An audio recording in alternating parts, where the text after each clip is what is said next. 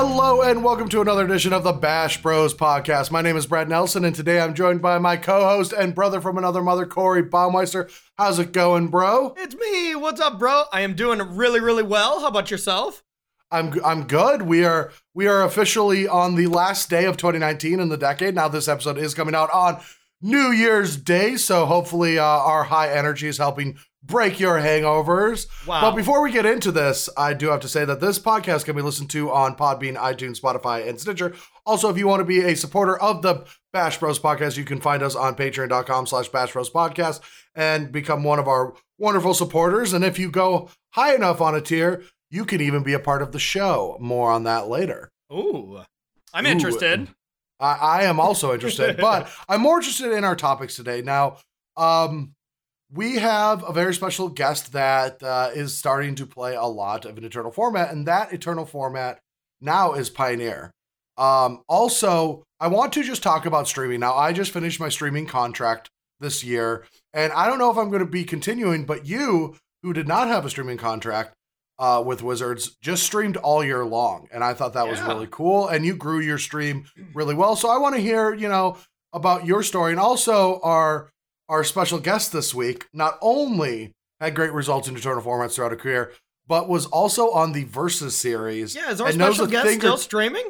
Yeah, and knows a thing or two about streaming. All right. It brings me great love to introduce our special guest for the week, Todd Anderson. How's it going, Todd Anderson? Roll Todd. Roll Todd. I don't know. Roll that Todd. Roll that beautiful Todd footage. I don't know what to do with my hands. That's all right. It is a visual podcast as well, so you can be a little conscious, but we recently found out about a month ago that we don't actually, in fact, have viewers, and this is just an audio only medium, so you can do whatever you want with your hands. Oh, not anything. Just normally keep the fapping at them. Normally, I wear shorts over my boxers, right? Because that's Twitch terms of service. You can't go pantsless. But not here. We have no terms of service at the Bash Bros podcast, here. baby. There is no terms of service or standards on the Bash Bros podcast. And if I do break up terms of service, it'll get edited out, so it's fine. Exactly.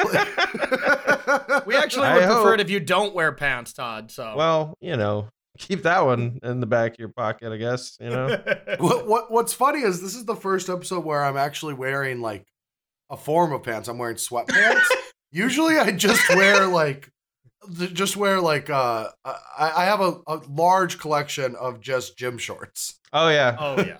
Even though I don't frequent the gym, I just own them. Dude, Matt Nass broke the format 10 years ago. Yeah. Well, everyone knows when you're from North Dakota, you acquire a lot of basketball shorts. That's just a very warm place. It makes a lot of sense to me. So. Yeah. All right. So before we get into our two topics for the day, which are going to be both Pioneer and streaming, since Corey and Todd both stream Pioneer, I thought that would be a great topic today. Plus, I need to start learning more about Pioneer because in February, there is the first Players Tour that is Pioneer Unlimited. And since I am a player on the tour, I must participate. Brad, you must. Dude, I'm really upset to hear you didn't make it back into the NPL. That's really sucks that you have to play in the Players Tour for regular old players. No, we get to. Oh, I am in the MPL, and it's not have to play. We get to play. For those. I don't understand the system at all. I don't either. But if I just show up to everything, then you'll get to play. I might get invited back. Yeah. I didn't know the MPL was now the Magic Player League. Yeah, no kidding. No kidding. They changed that. Okay. It's they probably slipped that in an email. See, y'all don't get the branding. I figured it out with my 2020 vision. Dad joke. But also my God. Also my superior intellect. I have figured out that they don't want, and by they I mean Wizards, does not want every player that has won a match at a pro tour to think they're a pro player. Oh, so they rebranded everything to Mythic to make you feel really bad about yourself. And they no. This is I believe this is actually the truth. They only want the word pro in the Magic Pro League. Okay, sure. And because like, you know, when all the hashtag pay the pros was happening, I was saying to my peers that the number of pros that you think exist and they think exist are way different. And I don't even think that I'm on that list. So I know you're not on that list. And I was on that list.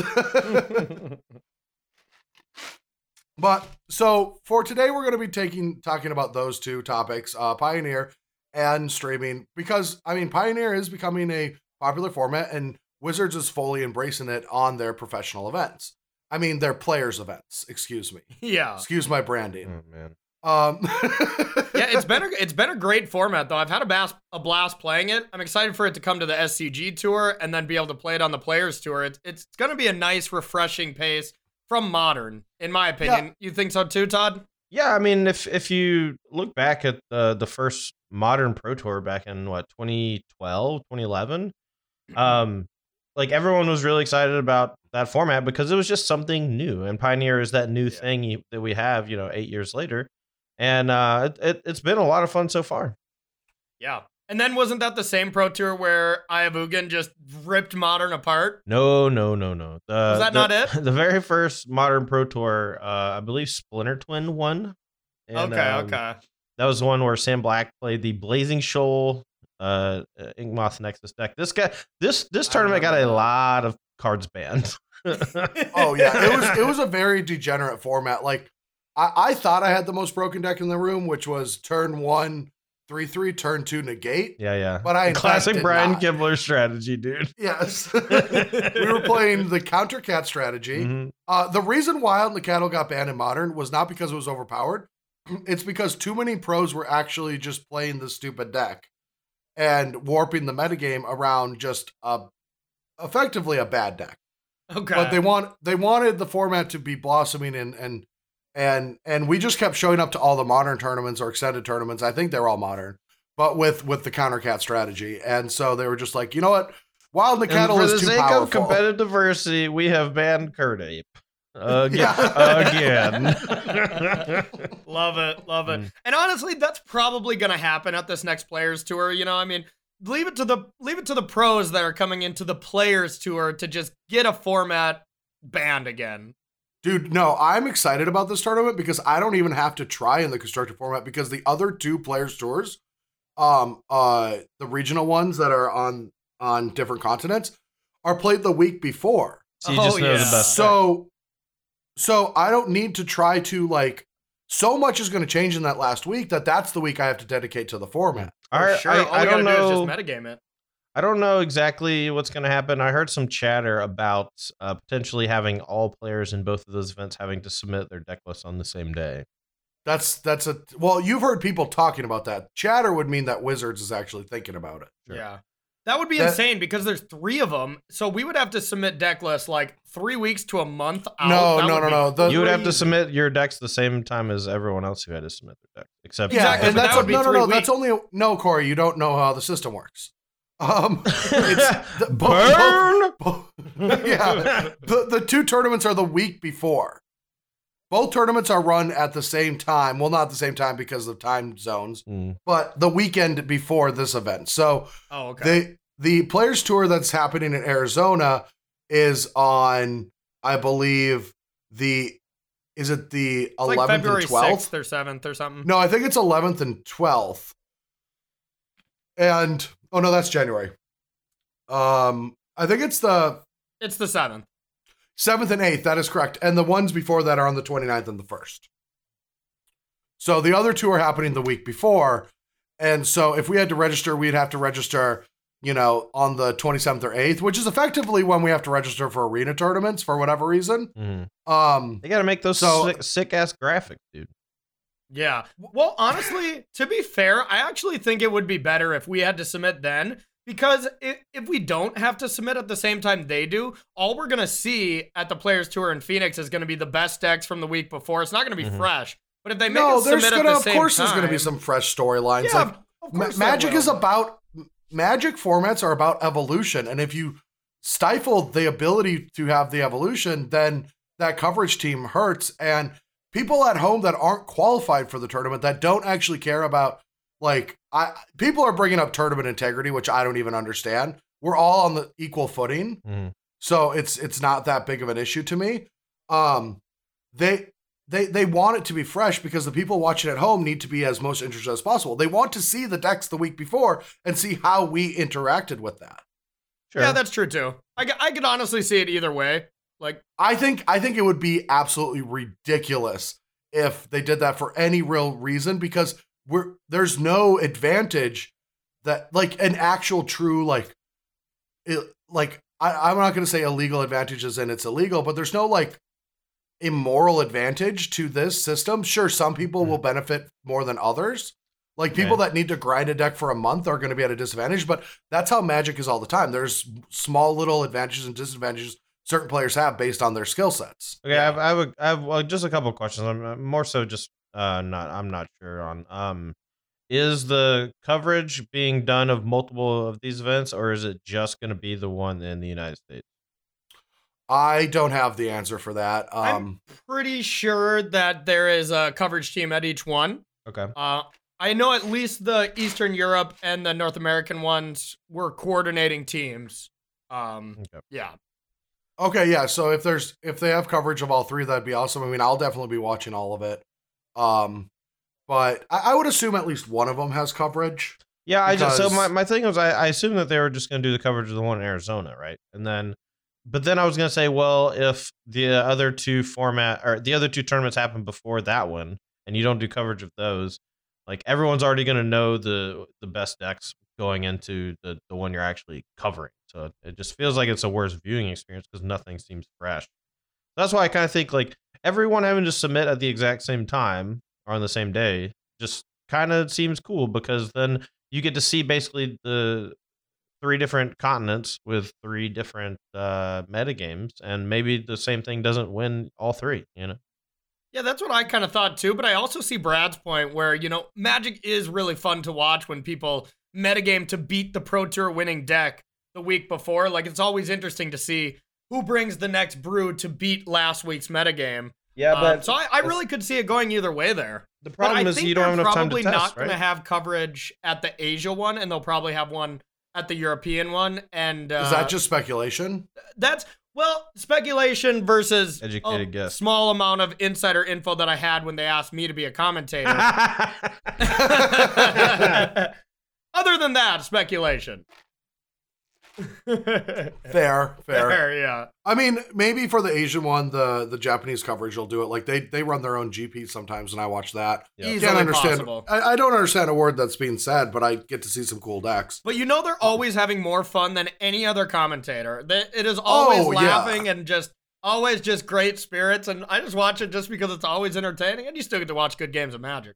Oh, and they're just technology and evolution of coverage is really interesting. They always do like cool things. Yeah, something different. Yeah. Yeah. No, I always like watching that, even though I can't understand it, just for those reasons. Yeah. Now let's actually talk about the Pioneer format itself. I just started playing this format, and when I thought, so I started with Delirium because, like, if I'm going to play this format, I'm going to try out Emrakul one last time, right? Yeah. And you got Thoughtseize, but you don't have good 2-drops.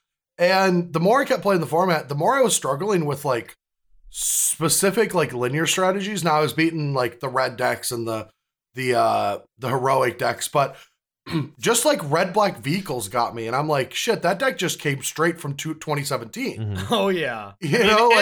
It destroyed 2017, though, so it made sense that it would at least be playable in it. Yeah, I played against a Marvel deck, too, and that kind of got me good.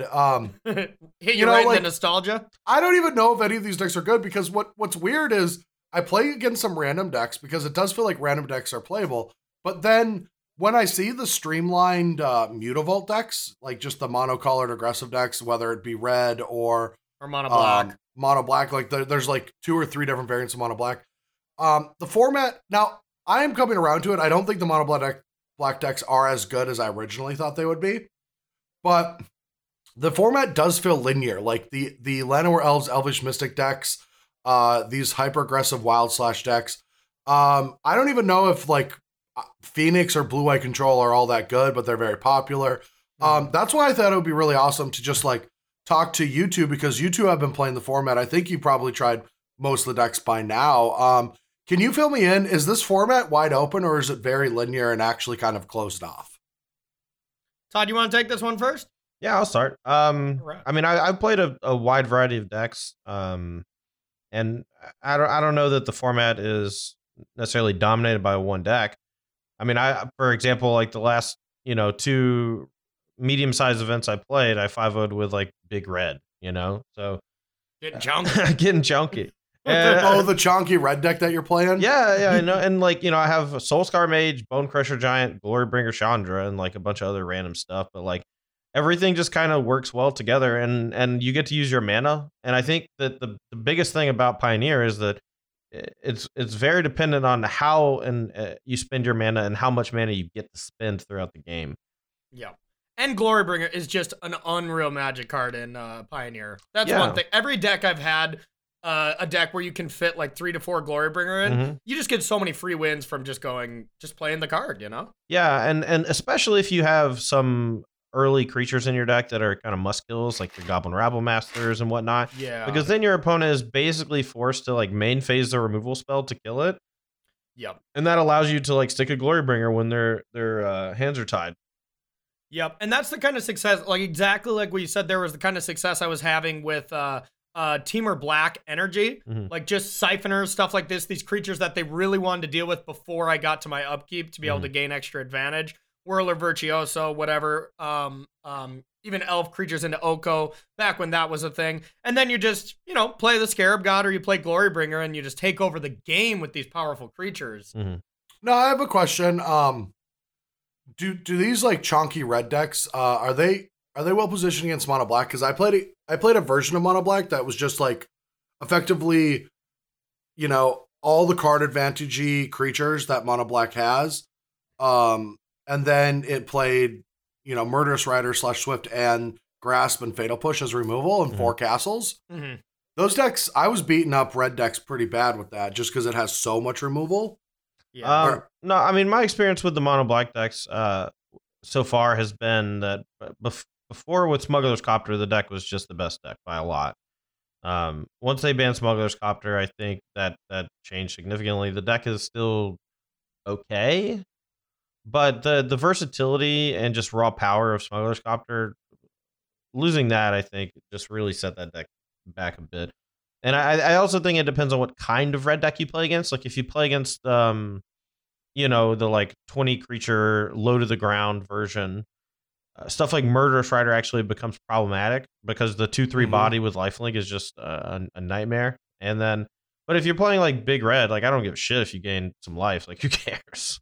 Yeah. Oh, it's more Murderous Rider is Swift End. It's just that you have Swift End plus Grasp of Darkness to be removal spells. Yeah, Grasp of Darkness is something I haven't saw, but I played a little bit with the red decks, and I feel like I was destroying Mono Black, but they didn't have a very good effective way to deal with Glorybringer. But now that you have a 2-mana removal spell that's good against the rest of your deck, seems like it would be a bit tougher.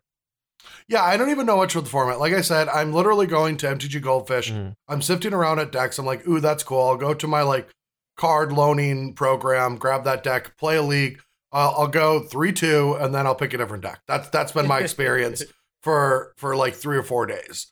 The last deck that I tried was that combo deck, the Possibility Storm. Lotus Field thing? Yep. No. Possibilities. Oh, okay.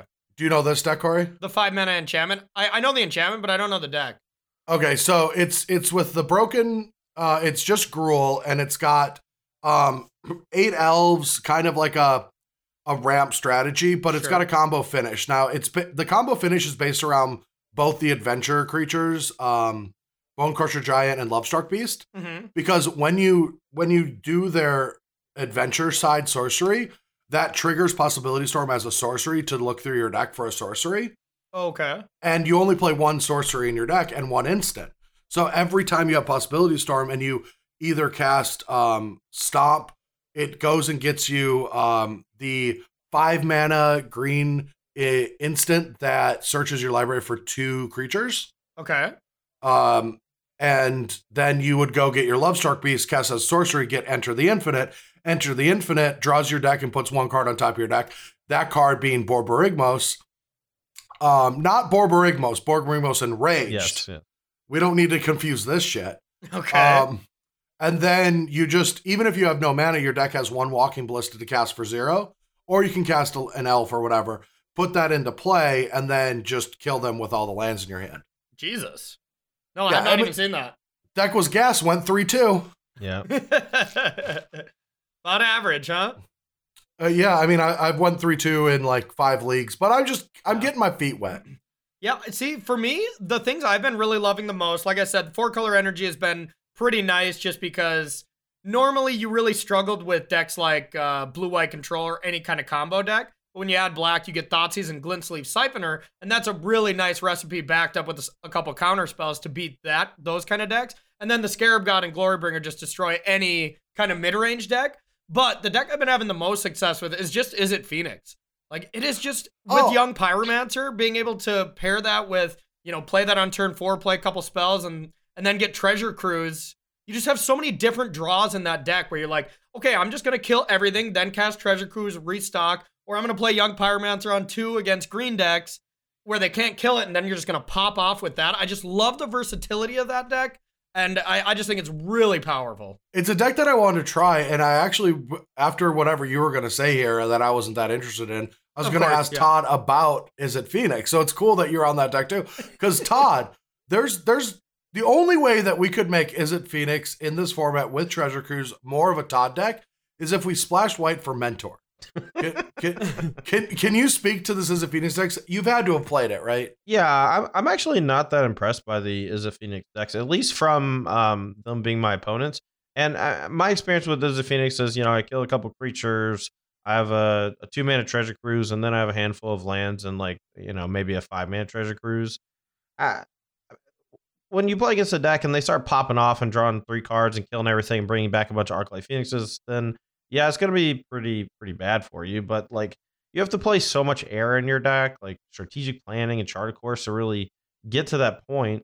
If you play against a deck where your spot removal is bad, cards like Treasure Cruise just become worthless because all these spells that normally fill up your graveyard are stuff like Lightning Axe and Wild Slash and whatnot. And I don't know. I was not that impressed by it, and I've played against it a bunch, and I do not lose to it very much. So the one thing I would say, I agree with you, and the one matchup where your removal is super bad is that comes to mind right away is blue-white control. Yep. And that's just where game 1, your Wild Slashes, your Lightning Axes are really bad. Mm-hmm. But blue-white control already has really good game against a lot of decks game 1. That's just kind of Control's MO, in the past however long. But then you get to bring in Mystical Disputes. Then you get to bring in some negates. You get to bring in Saheeli. And if any of these threats stick that you can make tokens and you can just back them up with counter spells, I just absolutely ranch those type of decks games 2 and 3 when I get to take out that much spot removal. Mm-hmm. And then, like you said, when the spot removal is good, as long as you don't hit those air pockets of a bunch of lands and stuff, I feel pretty good in those matchups. But this is 4 leagues with me, but I have trophied 3 of them and I went 4-1 on the other one. And then I left for vacation. Yeah, I was just dominating with this deck. But then I went and played one of the challenge events and went 0-3, so I don't know what to think. I mean, personally, I think the metagame in a league versus the metagame in some of these preliminaries or PTQs is usually pretty different. I mean, it's the same way in every format. When you get to these larger tournaments, people just kind of gravitate towards playing some of the better decks, and I actually think Phoenix has an okay matchup against mono black, but I don't think it's very good against Mono Green Ramp, for example, because they just go way over the top. Ugin sorry, I dropped our F-bomb already.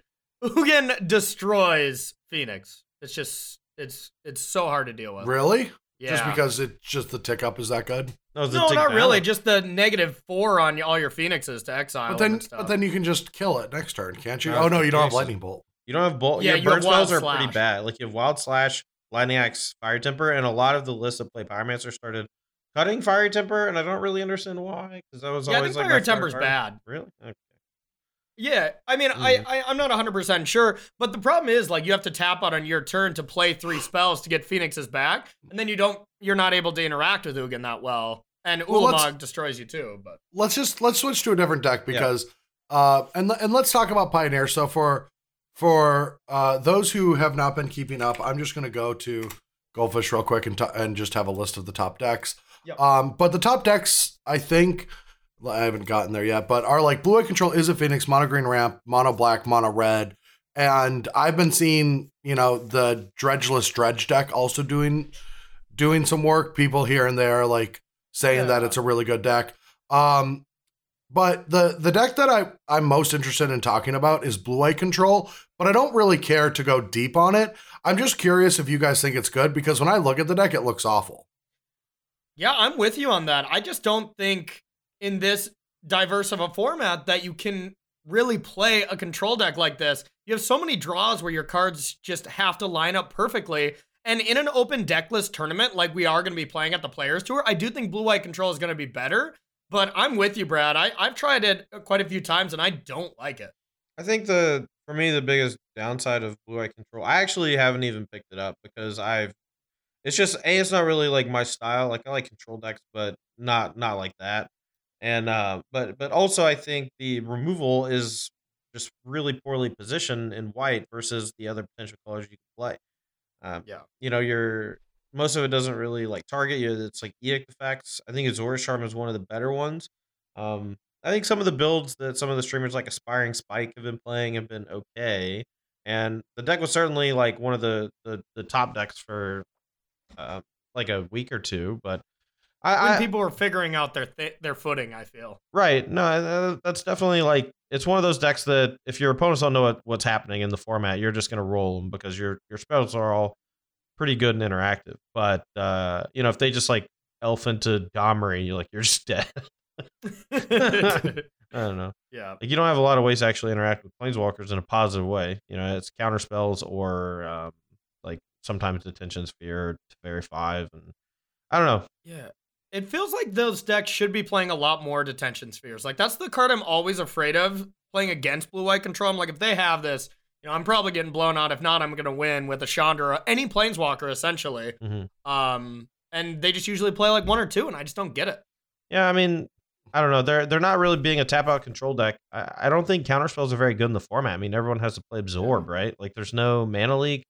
You could play Quench, I guess, or Syncopate, but counterspells in general just don't seem that good in Pioneer because you just don't have the Logic Knot, you don't have the Mana Leak, you have Censor, But I mean, to be fair, 2-drops aren't that good, and everyone has to start tapping out. So I can see how counterspells kind of line up decently in that kind of a metagame. Mm-hmm. Yeah, and I like Censor. I think Censor is insane right now, but that's another reason why it's good is because like you can't get under these blue-white decks. I mean, I played against it with like mono black and just destroyed it because all of my creatures are 2-for-1s. And Castle is insane against them. Yeah, and stuff like that. But I mean, I was just curious about that. And then the other deck that I might actually start picking up, especially Todd, if you have a good list, is Mono Green Ramp, because before the bannings during the Invitational, around then when I think we had a run of bans, but Smuggler's Copter and stuff was still legal. Mm-hmm. And so was Fill the Dead. Martin Mueller was actually in town, and Corey hosted Mueller and I at the house, and we were working on Pioneer, and I was addicted to Castle, Garen Brigg, and Worldbreaker. Yeah. And we were trying to build decks with it, but we were also playing red for Kozilek's Return. Mm-hmm. And we ended up giving up the deck because so many times it was so inconsistent. Because if you play a deck with Boreal Grazer, you'll know that sometimes you'll just look at, 6-card hand and say, I cannot win the game. Mm-hmm. Yeah, the Green Mulligan, if you've ever heard of it. Yeah, it's like you mulligan and you have a Grazer and an Ugin and 3 lands, and you're like, well, I can never win. Yeah, this game is over. Yeah, you basically needed to draw Nissa's Pilgrimage in that deck, or you just lost every time, you know? Yeah, to be fair, we never tried Cavalier of Thorns, which might be... I mean, there's a reason it's $50 on Moto. Yeah. So I do want to just back up for 1 second to something you said, Brad, about like Dredgeless Dredge. Todd, what's your opinion on that deck? Because I just think that deck is like really not great. I mean, it has its certain matchups that it just absolutely annihilates. Like, it's got to be good against Blue Eye Control. if they don't have a lot of detention spheres and stuff. But I really am not a big fan of that. What do you I think? think you kind of hit the nail on the head. I feel like it's more of a metagame deck than anything. I think it's quite strong against like the aggressive decks in the format, thanks to Creeping Chill and these creatures that just continually come back from the graveyard through all these cheap power removal spells like Grasp of Darkness, Fatal Push, Wild Slash, etc. Every time I play against the deck, I realize that the only way I can really beat it is by going way over the top or having some really potent graveyard hate or some combination of both. So I personally have started putting just like 4 Tormod's Crypts in my mono red sideboard over something like Grafdigger's Cage, just because they all bring in like 4 Assassin trophies. So I want to be able to snipe that graveyard even if they have their hate card, right? Yeah, it does seem a little bad against red. Or it does seem good against red, I mean. Right. The deck puts up a lot of pressure against the control decks too, without really exposing himself to counterspells that well. You know, everything's kind of fueled by Gather the Pack and Grizzly Salvage and you know, Satyr Wayfinder, what have you.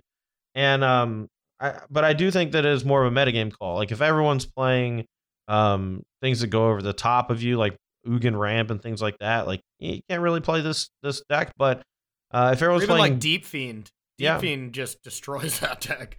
Yeah. I think you should only play this Dredge's Dredge deck if everyone's playing like fair mid-range stuff. I think it's really good against those decks. Gotcha. I have a really weird question. So I'm looking at this mono green ramp deck, and it has Damping Sphere in the sideboard. Yep. Yeah. And I saw every deck has Damping Sphere, and I assumed that it was for these green decks just to shut Shrine off because maybe that's good. And Castle. What is Damping Sphere for? So there was a 2-week span where Lotus Field was really popular. And, that deck. And okay. I played against it like once or twice every single league. And the only real way to interact with it in a positive way is Damping Sphere. Like if you try to hit them with discard spells, that doesn't really work because they just refuel with like a Dig Through Time or a Pour Over the Pages. And if it has to be like some combination of like counter spells plus pressure or discard spells plus pressure, or just a significant hate card. And if you can't disrupt plus pressure, you have to have Damping Sphere. Yep. That's what I was going to say. It's definitely for that combo matchup. Not only is it just shutting off the land, but it's also making their hidden strings or whatever more expensive each time. And that deck is just really frustrating to lose to. I absolutely hate losing to that stupid deck. Because it's similar to Wilderness Reclamation Nexus. Like, you know you're dead, but there's still a chance they fizzle, so you just gotta wait and wait. Yep. And you're like, okay, now they have 15 mana, and it's their third Pour Over the Pages. I guess I'll concede, but... Yeah, I haven't gotten to play against that deck yet. Yeah. Because I guess it's dying out because of the hate. Mm-hmm. It's very easy to hate. It's very easy to hate out. Yeah. Oh well, Perilous Vault is being played. Wow, this format is crazy. So I want to ask both of you, if you were playing in a non-entertainment based of Pioneer event, you know, where your goal is to win the tournament, what deck are you playing and why? I would say, you know, I took this week off for the holidays, so I have been a little out of the loop. But the 2 decks that would be at the top for me right now are either Izzet Phoenix or Izzet Emerge. Both decks, I think, can really pivot and change footing really easily, and they're both very good against aggressive decks. Now, the Elder Deep Fiend, I think, is a little bit more powerful of a deck, the Blue-Red Emerge deck, but I think it is a little bit more inconsistent, where I think the Blue-Red Izzet Phoenix is very consistent and powerful. But that's kind of I don't know which one's better, but that's where I would start if I had the Players Tour tomorrow. That's interesting, because I haven't seen that deck in a long time, but the Avenger creatures are ridiculously overpowered. Oh god, all and 3 of them are so good. And Deep Fiend, Elder Deep Fiend with just like 4 Sanctum of Ugins, the list that I've been playing, where you just, if you draw 1, you chain them together and at least get 2. That usually closes the door. And now Rekindling Phoenix in that deck, in the Emerge deck, is absolutely busted with Oko being gone. Yep. It was how much? It really struggled with Oko. I mean, you just play your Phoenix and it's a 3/3 elk, and of course you can still sack it to the Deep Fiend. But now being able to sack it and get your Phoenix back, like if that ever happens, the game's just over. All right, so these Elder Deep Fiends are only $2.28, and I still have 50 of them. Yeah. So we need to make these things skyrocket. Hey, let's get to testing, bro. Yeah, because I mean, I could have sold them for $5 a pop from buying them at 50 cents each back in the day, and I chose not to because I'm lazy. So I believe that'll happen again. Yeah, But- sure. That's what that Never means. sell a magic card. They'll always go up. But not when you Until own they a million of them. Until they go down. Yeah. What about That's you, wise Todd? words by Todd right there. What would you be playing? I mean, I've been kind of branching out on different things. I keep coming back to this big red deck though. I don't know why. There's something about it. I rarely lose with it. It feels powerful, and you just get to use all your mana every turn because of Mutavault and Raminap Ruins and the adventure with Bone Crusher Giant. I just feel like every single turn I'm just gaining a little bit of ground against the opponent because I just have more things to do. Not only that, but like I'm more flexible because all my removal is burn based. I get to play, 4 copies of Glorybringer. I don't know. I think it just hits the sweet spot in the format. It's really, really strange. And this does not play Chain Whirler, right? My version doesn't. I think it was Triosk, which is I believe Yuki Ichikawa, went 5-0 recently in a preliminary, and he was playing 4 copies of Goblin Chain Whirler, but he was also playing 5 colorless lands in his 26 land deck. So he had 21 sources for Chain Whirler, which you should be able to cast it on time. But what he wasn't playing was Goblin Rabblemaster, and for me personally, Goblin Rabblemaster has just been outrageous. It has been one of the best cards in the deck. Outside of Bone Crusher Giant and Glorybringer, I think that Goblin Rabblemaster has been the 3rd best card. Yeah, Wow. I like your list more. And I can see It's a better why people would wanna Mutavault do- deck though. That's the thing. This is a Mutavault deck, and if you play Chain Whirler, it becomes a Chain Whirler deck. And I don't think a Chain Whirler deck is very good, and I think Mutavault decks are extremely good. Yeah, I like that. And I think like the only spot where Chain Whirler decks are better is like right when you broke it immediately with Mono Green Devotion, Right, when, right. 30% of the metagame was these green ramp decks. Then if you're on the play and you get to Chain Whirler even one elf, of course, we all remember that from having Mhm. PTSD from 2017, that is indeed good. But Yeah. yeah, without it, I just don't think it's as powerful of a card. It's a 3-mana 3/3. I mean, sometimes it kills one, sometimes more creatures. It's a good card, and if Mutavault wasn't in the format, I think that there could definitely be this like Tor brand Goblin Chain Whirler Glorybringer deck, and it would probably be pretty good. But Mhm. just being able to play 4 Mutavaults in this deck just gives you so much variation in how you play against each opponent. Like I played a game against like blue red control yesterday. It was some weird deck, and I just like didn't cast a Bone Crusher Giant until like turn 6. Like I just had it in my hand the whole time, and I just knew that if I played a bunch of stuff, they were just gonna eventually resolve like their Treasure Cruise or Dig Through Time or whatever. And so I just waited for them to like, tap out and do something, and then I was like, okay, Glorybringer smash. Okay, they untap, kill it, and then I start attacking with Mutavaults and playing Bone Crusher Giant, and it really throws them off because then they're like, graveyard's not very big because they haven't interacted over the first few turns, and I get to just start using my mana every single turn, and they're stuck holding up counter spells and stuff. I don't know. Yeah. So I wanted to ask you one question that I kind of forgot. What do you think the Chonky Reds blue-white control matchup is? Because that's one thing that just felt like it should be bad on surface value, but you have so many must-answer creatures that maybe I could see it going the other way, but it feels like it would be bad to me. If the blue-eye control was more prominent in the format, I would have more sideboard cards dedicated to it. But as it stands, a lot of your spells aren't that great against them. But I think if you leverage them in the right way, you can put them in some tough spots. Sure. Where you just get them to tap out for a Supreme Verdict, and then that lets you cast Chandra and start ticking up. And because they're light on detention spheres and heavy on counter spells, the Chandra buries them. After but I think a lot of it has to do with just sequencing. Obviously, we could do some things to make that matchup better. Maybe have 6-mana Chandra in the sideboard or something, but I haven't really felt this necessary. I lose to blue-white every now and then, but most of the time I just don't lose. This deck just feels really good. Interesting.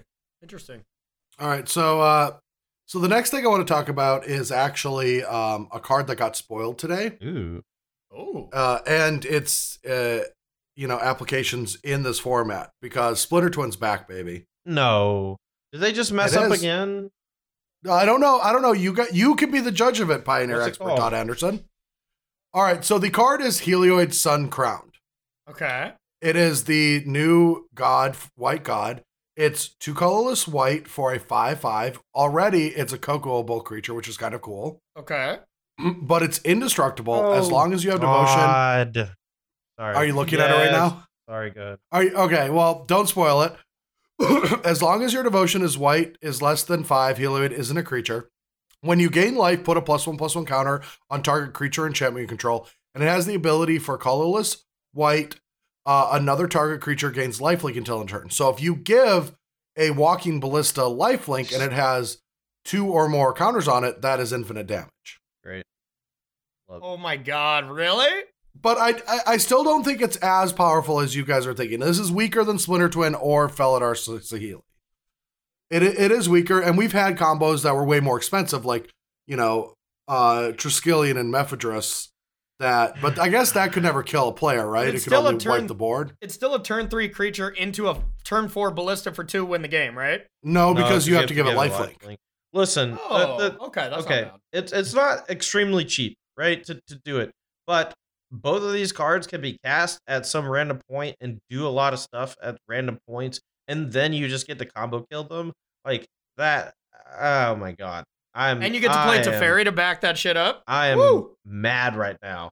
I am Why? mad because they keep doing this, and they're never gonna ban it, or they're gonna wait 3 months for the format to just degenerate down into some Splinter Twin garbage. God. I'm glad we could get a true Todd Anderson. Yes. Live on the Moment air, on Helion the Sun podcast. Crown, Roll Ruined Tide Pioneer. moment. Yeah. You son of a bitch. Brad, I'm glad you saved spoiling this to Todd until we were recording. You're a saint. Yeah. Well, one thing to also think about is this is a 1-color combo as well. It is not Yeah. a 2 or 3 color combo. Yeah. You could just play a white deck and put this combo in it. Yup. Death and taxes, anyone? Yeah, I mean you've got Knight of the White Orchid that can ramp you, and So what you can also so something you can do with this deck too, like Heliod Sun Crown, Walking Ballista, is Heliod just says whenever you gain life, put a counter on a creature enchantment you control. So you could just kind of use Heliod until you have the ability to go infinite to just play shit like Kabir Crossroads or whatever and just put a counter on stuff. Like and then if you put counter on Walking Ballista, like you get to shoot down a thing, and then then when you untap, then you kill them. It's Yeah. I am not very happy, man. I mean we'll see how good this is. This is also in the worst color in the history of Magic. Yeah. Maybe that's why they're So- trying to bring some life back to white. Felidar Guardian was white. It was very easy Yeah. to splash. Yeah. Well, that is true. It was very easy to splash. It was the best teamer card I've ever seen. Yeah. Yeah. All right. Well, that seems awesome. Now, I want to switch gears here. Pioneer's very interesting. I'm going to be playing it a lot. I'm definitely going to try this chunky red deck. So if you could send me your updated list, that'd be great, Todd. At some point. Yeah. Is it just on your Twitter? I mean, I 5-0'd last night, so it should be in the deck dump in the most recent. Oh, you're going to prelims. make me wait for a deck dump? It's probably out right now. The prelims usually go up the next day. Let me double check. Oh, Yeah, and I it's could literally also already just, up. It's the first one. And you can just check his stream. Yeah, or you that's can true. I could also check out just my your stream, twitch.tv/strong_sad. So No, sad. if you haven't watched it, anyone go watch it. It's a lot of fun. Oh, yeah. I definitely lurk a lot in your on your streams, but I'm gonna switch over to streaming actually, and so that's a great transition because Segue. Yeah. So I was part of the Magic Pro League of 2019, and we all got offered contracts to stream. Yep. And we all got excited. You did that. I definitely thought that Magic might be taking a different turn where to be successful in professional Magic meant that you have to have eyeballs on you. Much like, some other esports organizations. That was not the case. Magic kept on its merit-based, or as much as it can be. Some people are getting discretionary invites, and that is, pissing someone off, but everyone's mad about something all the time. But, for the MPL itself, it was merit-based, top 20, with equal opportunities amongst each other, would qualify for the next season. So I took a step back from streaming halfway through the season. I finished my hours. I had a lot of fun, played in some online tournaments, but ultimately never really got into it. Never got a schedule, never did any of that. But both of you have been hitting it hard, growing your streams, and I just want to talk about what that's like. Now, Corey, we've talked about your stream a lot here, so Yeah. I want to start with Todd. Todd, ever since you moved to California to Ever and then since started you left streaming, me. right? Oh no. Excuse Oh me. no, I'm sorry. I'm sorry, baby. Don't be mad. But yeah, so you moved to California because your wife Kelly got a job. I do believe that is the story. Yep. So tell us a little about that, and then your journey into streaming. So Callie got a job offer from Blizzard Entertainment. You may have heard of them. They make such games as No promoting. Heroes of the Storm. Just kidding. So she got a job at Blizzard, and we had to relocate to California. And because we're moving out here, I lost my sweet gig from Star City Games, where I got to show up twice a week and make some It is a some cushy moolah gig. while just playing some Magic on stream. And now I get to do that still, but I get to do it from the comfort of my own home. So I So decided it's even cushier. it is even cushier, though the pay is not nearly as good. But it is. Yeah. It's I still feel pretty like good, you though. got to be getting close, man. Like, I mean, I had a really good month when they announced Pioneer, but it's been on a downswing since. But it's, we're still going strong. Yeah. We got I still love your stream. I mean, it's still a lot of fun. I think the kind of honeymoon period for Pioneer is starting to wear off, though. Like 8 cards got banned or whatever. So Yeah. now the format's kind of settled, and now it's just going to be a lot like Modern, where people will kind of develop these tastes for decks, and then if you play the deck they like, they'll show up and watch, and if you don't, then they'll go find someone who is playing a deck that they like. So, but before I was like one of maybe 5 big streamers or whatever that ever played Pioneer on stream. The first day they announced Pioneer, I woke up and Callie's just like, they just announced a new format. I was like, what? She's like, yeah, it's called Pioneer. It starts in Return of Ravnica. I was like, holy shit, this sounds awesome. And so I just got up, I read the announcement and everything, and then I went to a friend of mine, Scooter, who's I'm sure he's in your chats a bunch, Eric Johnson. Yep. I was just like, dude, you need to build some Pioneer decks, and I'm gonna play you in the freeform room today on stream. And he did, and we just had a great, awesome first day of Pioneer. I was the only person streaming, as far as I know, on the first day because it wasn't even a legal format yet. We had to go to the freeform room and play freeform decks. And I'm out here That's not true, man. There was one other sorry. stream going on. Okay. There was one other stream. Versus Live. Versus Live. Yeah. No. Y'all did it on Tuesday. I did it on Monday. Oh, that's right. We tried to do it, but there was some complication where we couldn't actually do it on the first day. Yeah, that's right. No, they announced it was sick though, and so that day, I jumped from my normal 200 viewers up to 400, and I'm like, oh, this is nice.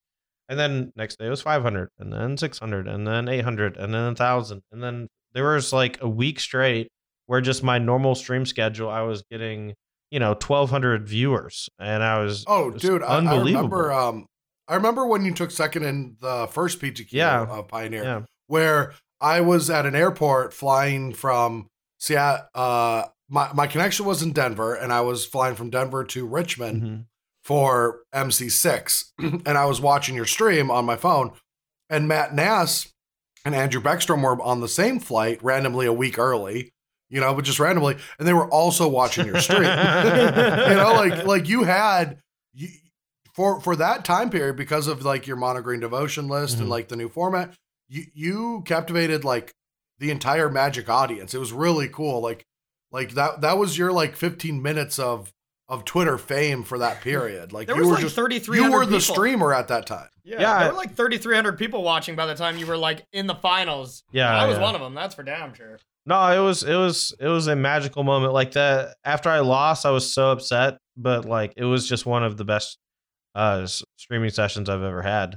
And as far as that's because you have to become a player, Todd, not an online player.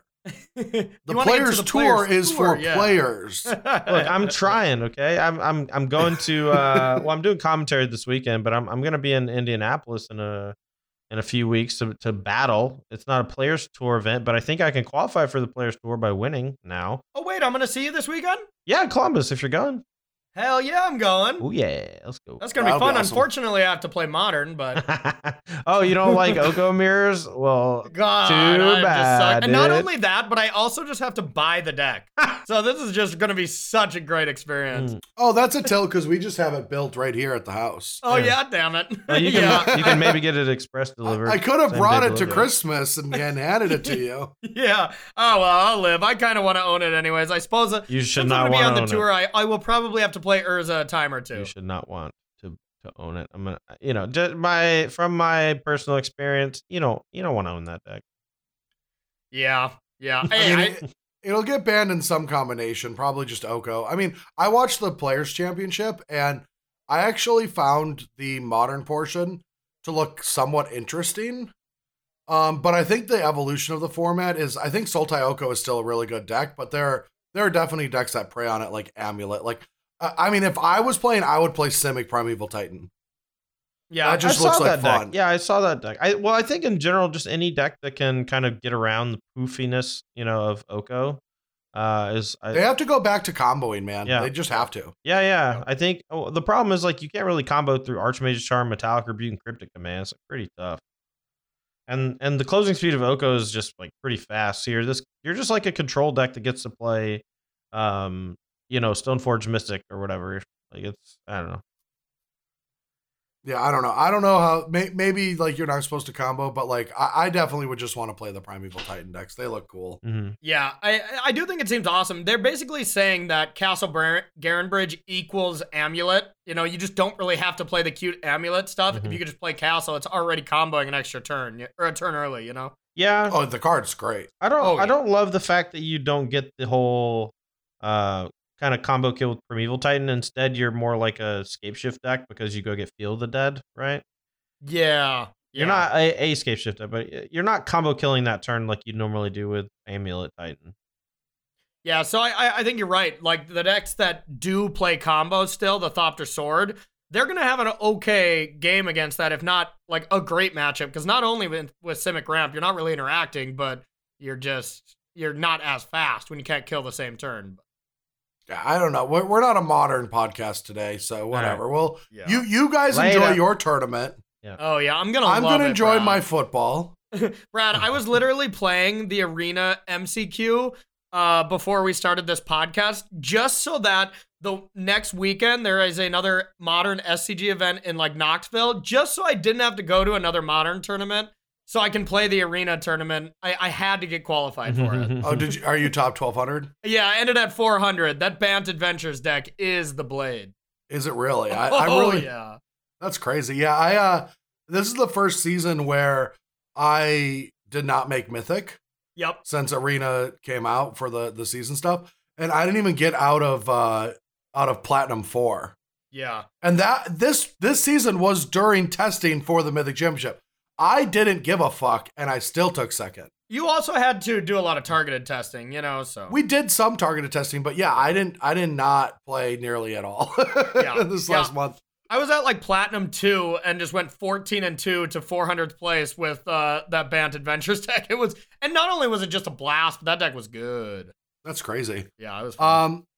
But yeah, so I want to get back to streaming though. So Todd's stream, you're doing well. You're very I think you're doing the streaming thing correct because you are not playing a character. You're just playing yourself at like 110%. What are you talking about? Todd is a character. Oh yeah, Well, you know what I mean though, right? Yeah, I bleed charisma. I sweat. yeah, you're not fake at excellence. all, that's for sure. Yeah, I'm a little fake. I think everyone's a little fake when you put a camera in front of them. Yeah. Either they're like a little bit quieter than normal, or they're a little more boisterous than normal. And I think I just get a little more boisterous than normal. That's what I'm saying. You're yourself at like 110% though. No, that's definitely That's what I'm a fair assessment. I try to treat my chat with respect as long as they treat me with respect. If someone says something that I don't like, I kind of go off on a tangent, and maybe they leave forever, and maybe they stay. But everyone else gets entertained, so that's fun. Perfect. Oh shit! I don't even go on tangents. I just headshot. Well, I mean, it Just depends. like, boom. Like we you're out, had you're we had a gone. huge thing about Star Wars the other day, and I just railed on people that were like hating on The Last Jedi for various reasons.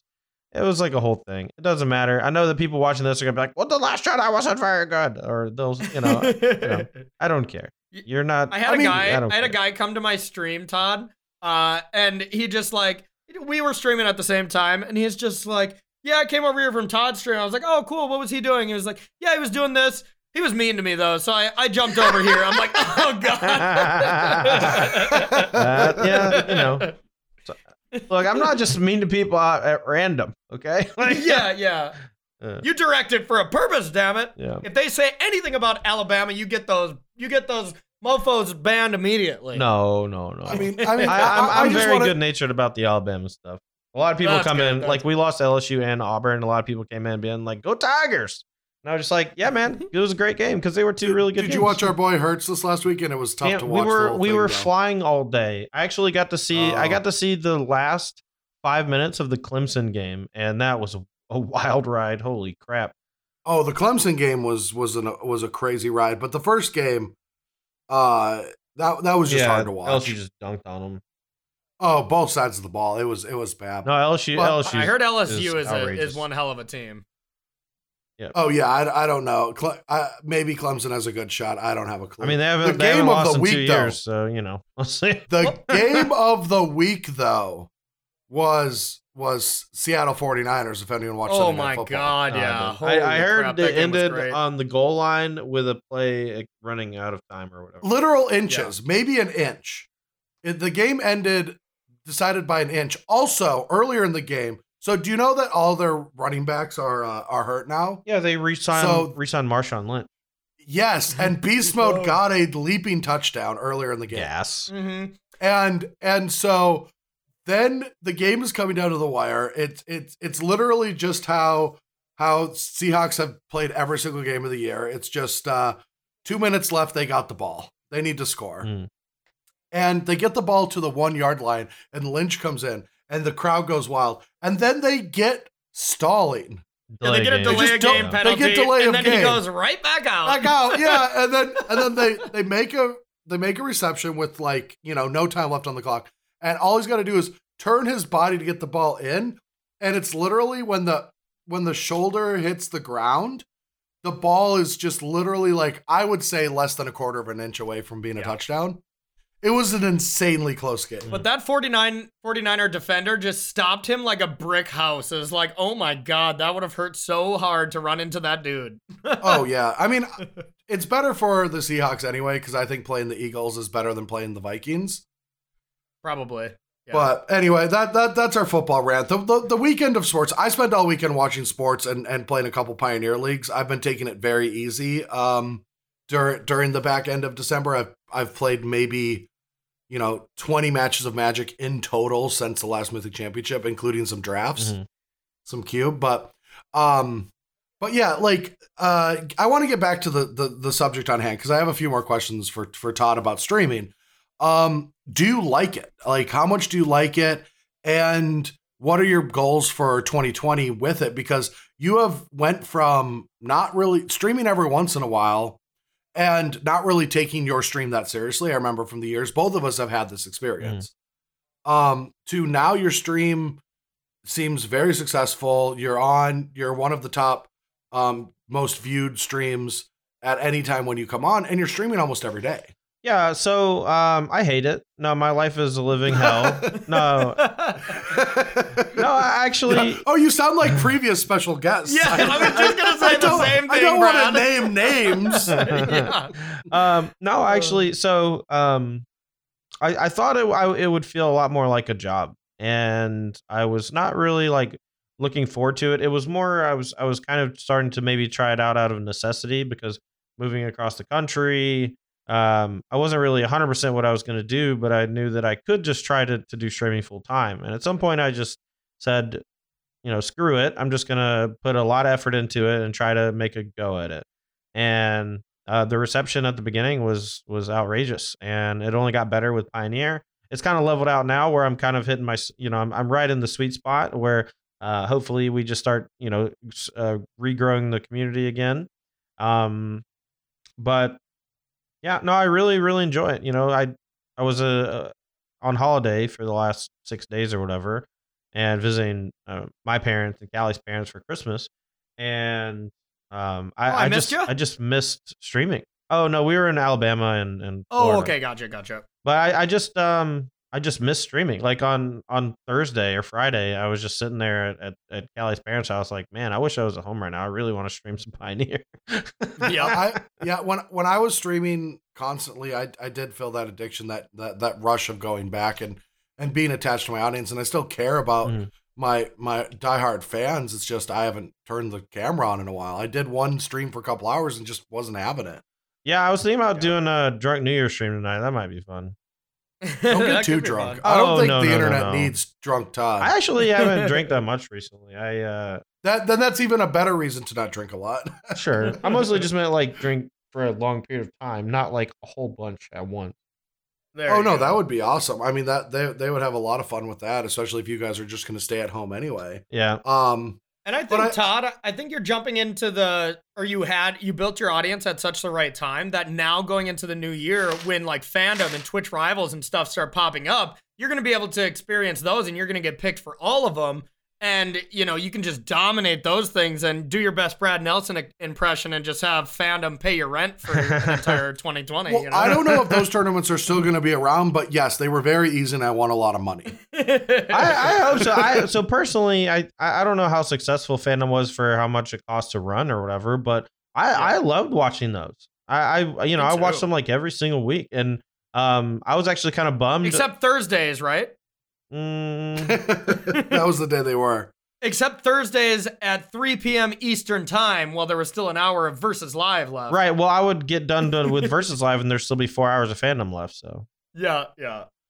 The one thing that I did like about fandom is it was the perfect model for MPL Weekly. Right. We could have just done that. Oh yeah, it would have been significantly better.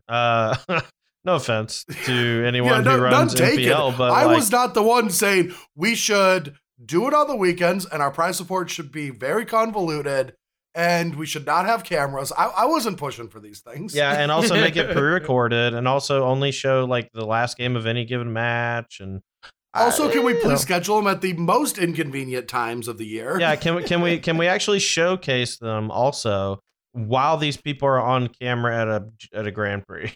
Like so that you lose the illusion that it's not recorded.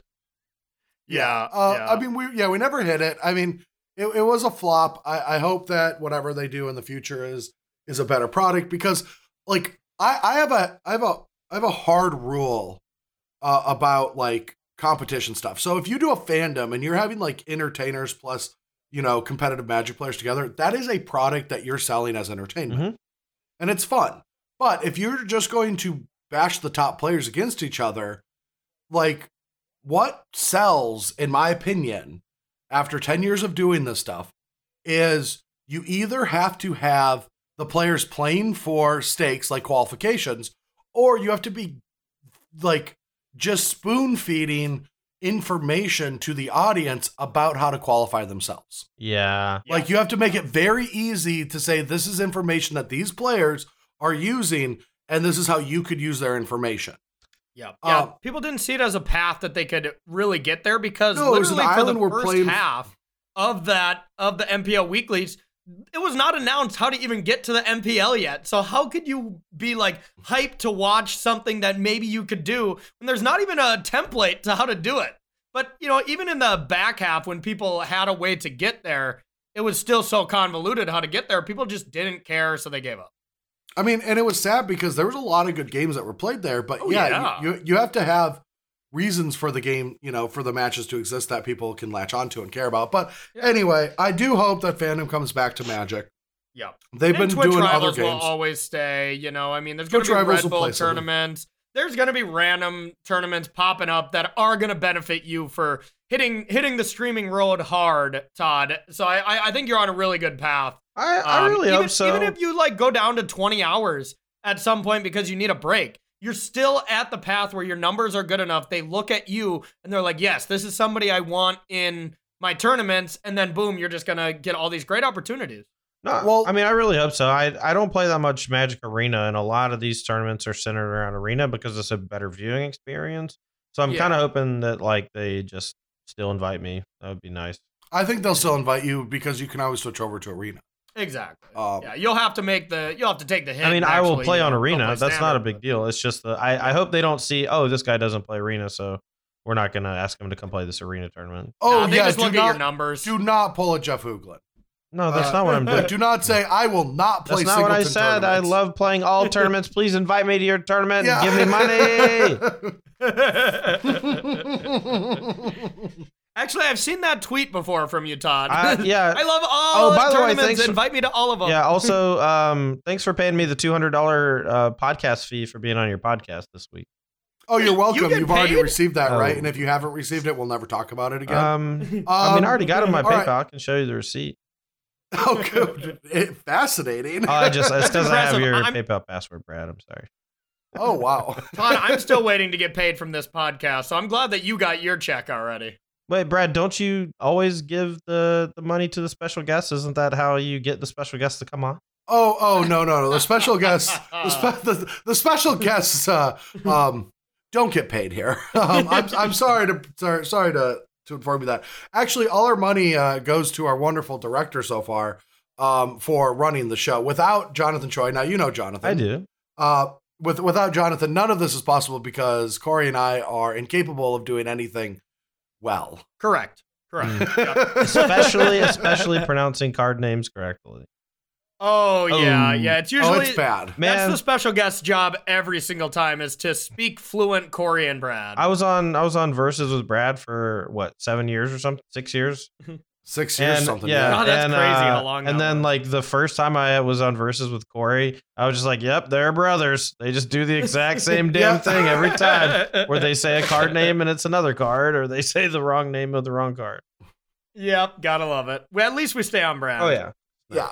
At least we both have the same issues. yeah, Um, yeah.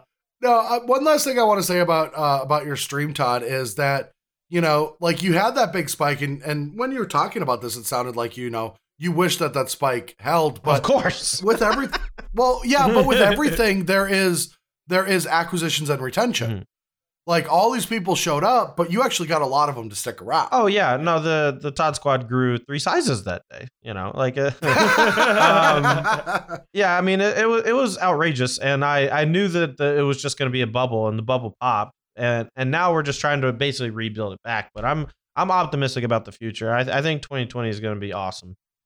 What do you got? Yeah, I Any do too. special plans for 2020, Todd? Like any cool stream ideas, or just kind of gonna wing it? I mean, for now, it's just winging it. I mean, I don't really want to like. I do a lot of commentary on the SCG tour, so I can't really commit to something like streaming every single day for a year or stuff like that. So I'm just gonna basically try to stream every day that I am home. Is gonna be the hope. I also think that's super unhealthy. Like I'm I not take gonna tell days you off what to- whenever I get tired. No, I mean the 365. Oh yeah, no, stream that's stories. Yeah. oof.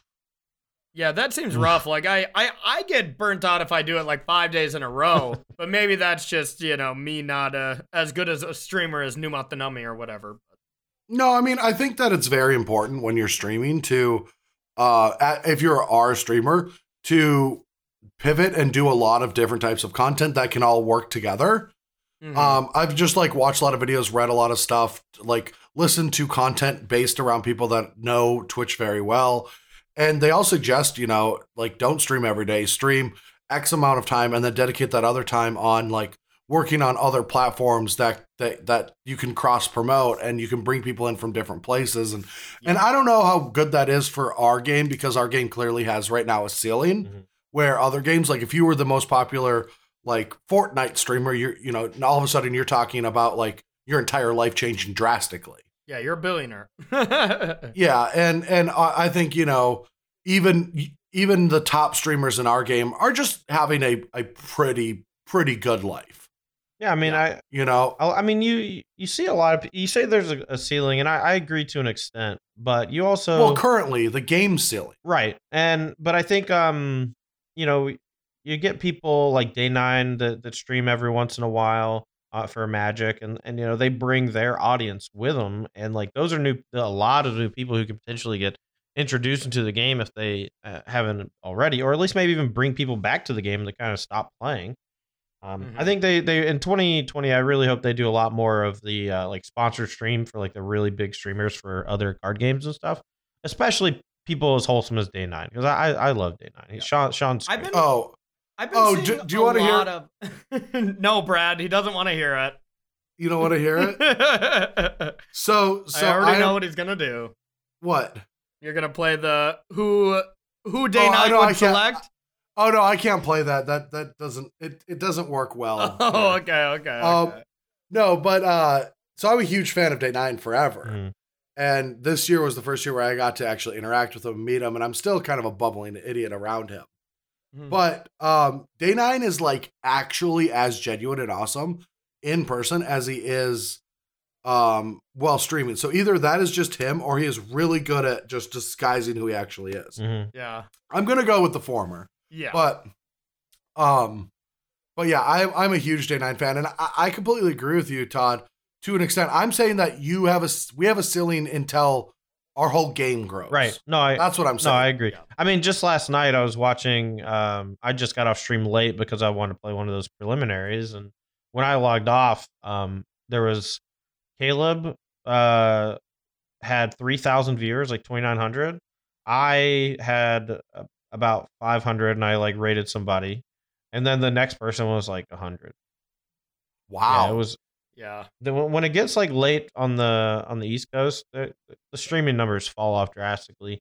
Not a lot of people in Asia watch English streams, and not a lot of people in Europe stream. I mean, guess. that's why I don't know. Caleb is the like highest rated streamer, right? Like, because he picks those hours. Like, he definitely did not stumble into those hours on accident. Mhm. Like, he Oh, he dominates also- that time. Mhm. You know. He also cultivated a very unique following because I got a raid from him once, and those people are weird. Not bad weird, but like they got me to do shit that I didn't think I would be doing. They're like, we're doing like songs, and like they started requesting song requests, and then all of a sudden we were talking about Obama's banana, and you know things got real weird, and I felt like a boomer that night. Yeah, Caleb's the man. I love his stream. Yeah, but no, I'm hoping good things for both of you streaming. I don't know how much I'm going to be streaming, if at all. I still have to figure out some stuff for 2020. I have things I can do, and I have to figure out which things I should do. Yeah. And that's like, for a lot of people, like the grass is always greener in a lot of aspects of your positions. Like obviously I like my job and I'm going to keep this job, and I you know, getting to go play big Magic tournaments and all of that. But one of the more challenging things that I found is I have to create my own structure and everything. You know, it is up to me to decide what my job entails and what structure I give it. And sometimes I just wish somebody could just come in and tell me what's the smart play and what I should do and how I should optimize. But right now I've got a lot of options and I don't know what I'm going to do. All right, I Brad, still have to here, figure it out. I'll tell you now, okay? So I think what you should do is go log into your Streamlabs, change the login to Corey's stream, and then stream under that, gain some revenue on that channel, record Yeah. some YouTube videos. I'll give you my password for Corey's channel. Yeah. Upload some videos on there. Get me some clot, you know, and we'll get it Some going. clot? Some clout. I thought you were going to say move back to Roanoke. but- Yeah, that Yeah, too, you could please. move Why back don't you to both move back, Mhm. and we'll get the gang back Look, together. I don't think they'll let Callie work remotely, so this is going to be a problem. Yeah. Okay. All right. Well, so this is the last day of the decade. As we record this, it's 12/31/2019. I'm Happy going to be New going. Year's. Woo, Yeah, woo. happy New Year's, everyone. Hope you are recovering from Bah your, humbug. hangover as well. But I want to, yeah, bah humbug. So I want to ask y'all, you know, this is the end, not just a year, but the decade. And this was kind of a big decade for all of us, right? This was our 20s. These are big developmental years. Happened. Like a lot of our life choices and decisions. Like in this past decade, I've had the most change and growth as a person. I mean, we started the decade off as degenerates, Todd. Yeah, I started the decade we were off, just and stone cold degenerates. I started the decade off, and I don't even think I had a Twitter. You know, Yeah. no, just no. But seriously, like when this decade started, I was 33 years old, or 23 years old. Now I'm 33. Yeah. I went from basically being a man child who spends money traveling to Magic tournaments that I don't really have, to a giant man baby who still spends way too much money on Magic cards and traveling to Magic tournaments that I probably shouldn't. The difference is that I found a way to turn it into a job, and I think all three of us really did that in the last during this decade, and I'm eternally grateful for the community that makes it possible, and to Star City Games for giving me my shot writing back in the day, and then also to the Todd Squad community on Twitch for making streaming all that much more worth it. Yeah, love it. Yeah, love it. But what's your favorite moment of the decade, Todd? If I can ask. That's the completely- question I'm going to ask. Completely both of you. non-Magic related. I want to go second because mine's a nice one. Yeah. Okay, I guess I'll start with mine. I mean, there were so many great moments. Whether or not it was like Brad watching you right up until that Nexus of Fate was peeled off, and I thought you were gonna win a Mythic Championship. That was like, I was like jumping up and down, and then I literally collapsed. Like, up until that moment, I was like, yes, this is gonna be like the biggest moment for my brother. And I mean, me and Brad kind of have the same thing. Like, we're never really nervous playing the game, but watching each other kind of in those bigger moments has always been. It's tough. Yeah. So, I mean, when it comes to that, when it came to being able to, come down to Roanoke here to be able to pursue Magic, and like Todd said, and have it be a job instead of just traveling to tournaments, that's a great moment as well. But I have to say, my favorite moment of the decade just came pretty recently, and that was in Barcelona. We were on the team series, and we had one of the most crippling losses at the last minute at the Pro Tour 2020 in Minneapolis, where we just barely fell short of placing in the top 4 in the team series. And we were all pretty dejected. It was a last minute kind of thing. It kind of hurt. And then in Barcelona, we all got to get there at the last minute with me and BBD winning our last rounds.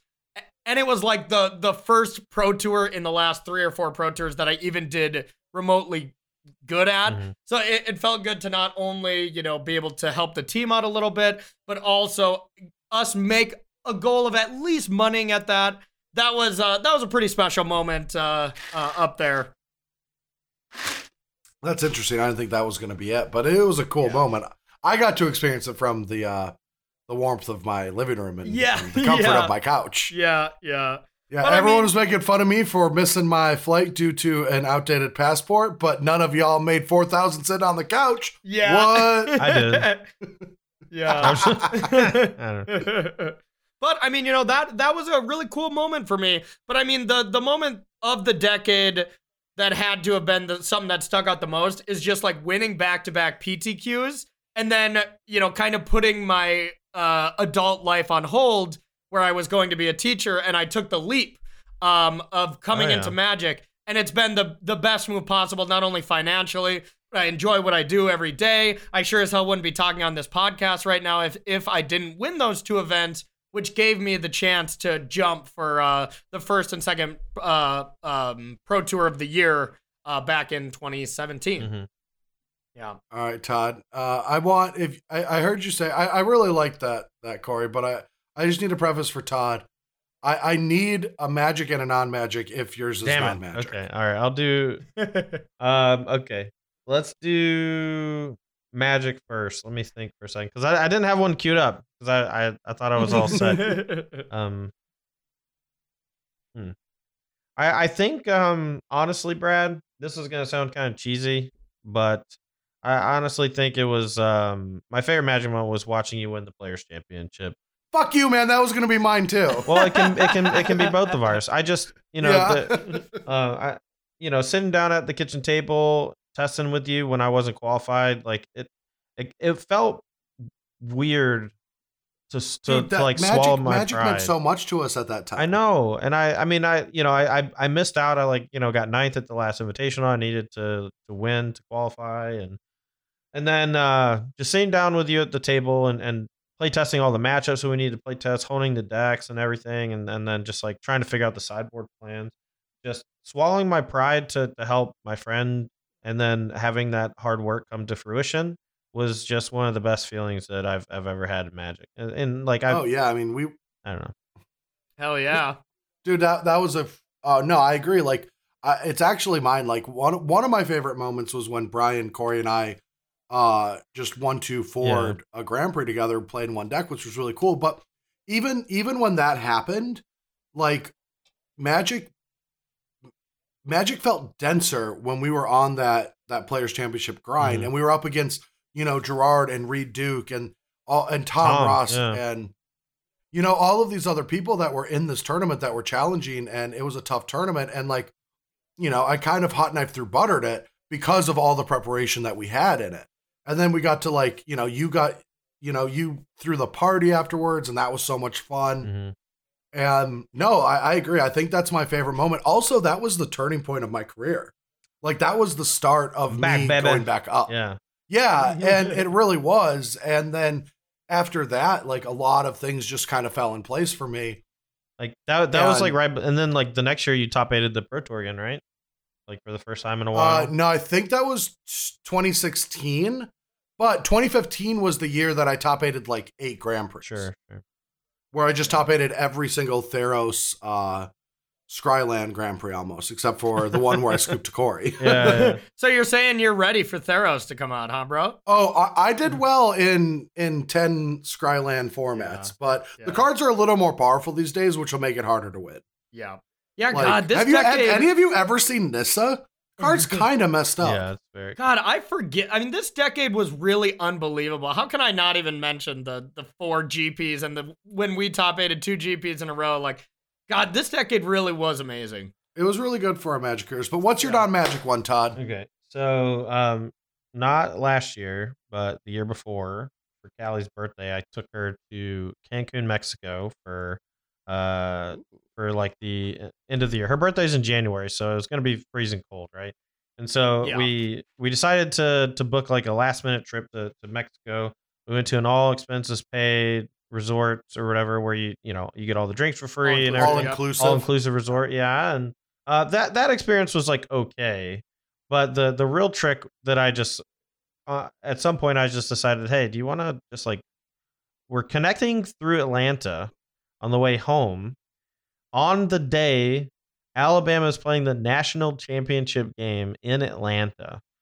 Do you want to miss our flight home on purpose in Atlanta, buy extremely expensive football tickets to the national championship game against Georgia, and go to that for your birthday? And she said, well, yeah, obviously, you idiot. Like, that sounds like the best thing ever. And I bet you loved it. And we did. And then that was the game where Alabama won the national championship on the last play of the game with a bomb pass. If you gave one of the best writers of our generation a pen and pad and said, write out the most dramatic football game imaginable, they wouldn't have come close. No, I mean, backup quarterback comes in the second half, completely turns the game around, gets within striking distance at the last second, ties, goes to overtime. Other team kicks field goal. You get sacked, so you can't kick a field goal anymore, and then boom, touchdown. Well, you guys, if someone was writing that movie, Keanu Reeves would be the backup quarterback. Oh yeah, dude, that game was phenomenal. I mean, I remember just like we had to watch at home. We were going to watch it with y'all. Yeah, and then we bailed to go to the actual game. And then you bailed. Well, of course, that's great, and oh my God, that game was so good to watch. Yeah, I can see right when you said Cancun, I was like, oh, I know what story it is. Like, yeah, just the look on Callie's face. Like, it's hard to describe. Like, I was more shocked what happened than anything. But the look on Callie's face when she realized that it was going to be a touchdown was just, I don't know. That's priceless. Yeah, it's and it's like there's a picture of us like, and it doesn't even come close to capturing it. No, I mean I just went to my first football game and it was really cool. But I became Seahawks fans. Amber and I became Seahawks fans this year because we moved here. You kind of got to be. They'll castrate you otherwise. Yeah, 12th man. Yeah. Like you do not want to be outnumbered around here. It is loud in there though. Holy hell. It really is loud in there. Yep. I bet. Dude, it was gas watching it from home though. Just like if you just closed your eyes on one play and heard the fans, you would think they just scored a touchdown. No, it was just Marshawn Lynch for 6 yards. Yeah! It was just absurd. But no, Todd, thank you so much for being on the Bash Bros podcast. You rang in the new year as our first special guest of Ring the a year. ding ding, baby. Ring a dang dang. Thank you so much for that. Thanks for having Now, before you go, is there any plugs or shills? We always be shilling here on Bash Bros podcast. So is there anything that you want to plug before we say goodbye? Yeah. Give it to us. So I stream almost every single day. I take off Saturdays or random days if I feel pretty bad. You can check me out on twitch.tv/strong_sad. You can also follow me on Twitter @strong_sad. If you want to jump into Pioneer and you don't have a Pioneer collection yet, you can check out mantrators.com. I have a coupon code. You can use code StrongSad_O3H7 for 20% off your first 3 months. Helps out my stream. So thank you so much. Dude, I need to get me a deal with Mana Traders because I also use them, really like them, but I don't have a sponsorship. I don't have any sponsorship. Oh yeah, I use that sweet Not card one. hoarder sponsorship all the time. Got to get card hoarder shilling in here too if we're getting Mana Traders. All right. But honestly, it's the best thing to be doing, right? Like, Yeah. I mean, when Pioneer is uncertain when things are going to be banned, those kind of services are like a must in my opinion right Dude, now. I just I agree. pay for mine. I know, Brad. I used to. That's my biggest selling point. I used to use Mana Traders. Like, I used to pay for Mana Traders before they gave me a sponsorship, and I used like the services for almost a year or something, just because I change decks so much because I just want to try everything when you're testing for tournaments and stuff. And and it's funner to watch as a streamer. and bar services are just unbelievable. Yeah. I'm just saying, at these Arena Mythic Invitationals, Mythic Championships, now Arena Invitationals, I was just wearing a plain black tee. I could get an advertisement on this. I don't even want much. I just want something. All right, I'll for a steak dinner, just put a picture of my face on there, and I'll take you out for It a has steak to get dinner, approved by Wizards. Somebody was going to give me $100 to wear a Fuck Tron shirt, but they won't approve it. okay? I knew they were Tron players. Yeah. All right. So before we go today, and while we're ringing in a new year, we do have. I do want to say that our Patreon tiers have changed recently in the last month, and if you become a supporter of the show at the $5 tier or more per episode, you become part of our casting crew. And Todd, will you be available to help ring in our 2020 casting crew for the Bash Bros podcast? We'd with be us? honored. Oh, yeah. We'd be honored if you join us. Oh yeah. All right, perfect. All So right. I'm gonna kick things off with EJ Wren, who is Corey's down player. Now, what a down player is, it's the opposite of a Yeah, I was hype gonna man, say because is- Corey already has too much energy. Too much energy. Yeah, I need to be calm a little bit. And then next up, we got Paul. Oh my God, is this a last name? Paul Kegzerowski? Kegzerowski. We're going to go with Paul Kegzerowski, and that's BBD's wall staring photographer. Anytime BBD's looking at a wall, Paul's the man. Now, for those of you who don't know, BBD is one of our 2019 special guests, and maybe he will come back for 2020 if we can. Oh, y'all should come up with try. get someone to be my beard stylist. Someone should be my beard stylist.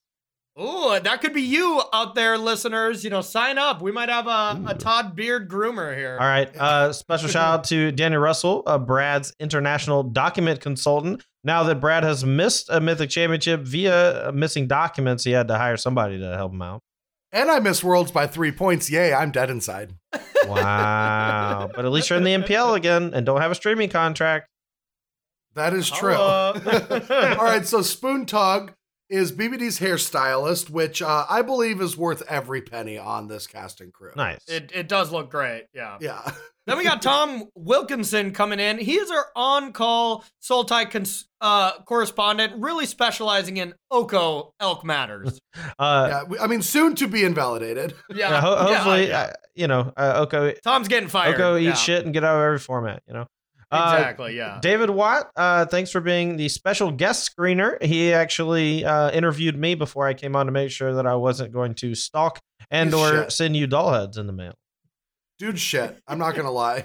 Yeah. David does not do his job. Yeah, Oh. we've had some loose guests. Yeah. now, Victor is my boy because he's our executive bro-ducer. What up, Victor? Love that. Then we got Symbol. Symbol is our executive waste management operator. He's the our shit. old Yeah, he is the shit. We got a lot of special guests that just kind of throw it anywhere, use napkins. This person's in charge of cleaning it up, and it's really I mean, he just specializes in dumpsters and dumpster accessories. Yeah. All right. Yeah. Shout out to Rabbit Chicken, Vice President of Video Operations. He's the one who keeps this here video podcast going. I mean, we need him. I mean, with all the eyeballs on this podcast, we definitely need Rabbit Chicken taking care of things. I even saw Jesus was watching our podcast in a recent meme. I think that is just so cool. It is pretty amazing that we got Jesus on our side. Amazing. All right, and last but not least is Jer, who is the assistant to the assistant regional manager. Now, thank you everyone for your support on the Patreon. Like I said earlier, the funds that we use from Patreon are 100% going to our producer of the show and back into the show for future tiers. We're looking into other products that we might get out to you, but for the current state of things, we don't have any products in line. We are communicating with some people, and maybe there'll be t-shirts soon. I don't know. That's the goal. I hope there are.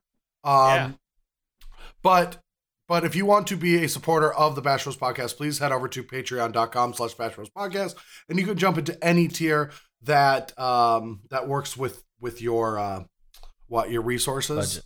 Works with your budget. Budget's the word I was thinking. There you of. go. All right, and just a reminder that this podcast can be listened to on Podbean, iTunes, Spotify, and Stitcher. Todd, Roll Todd Anderson. Roll Tide. Thank you so much for being on the Thanks show. for having me. Thank you, buddy. Appreciate it. Now you got a stream starting up here. Are you streaming on New Year's? Yeah, I'm about to get drunk and get some New fried Year's Day. chicken. Are you streaming on New Year's Day? Oh, I don't know. Maybe. Probably. Okay, well, yeah, definitely. if you finish this episode, you maybe can go watch Todd stream today. Oh yeah. And maybe tomorrow. Probably Maybe. every day. Probably every day. Now go over if you haven't watched him. His stream is wonderful, very entertaining. I also really love your sub song. The Quiznos Oh, yeah. one. We love the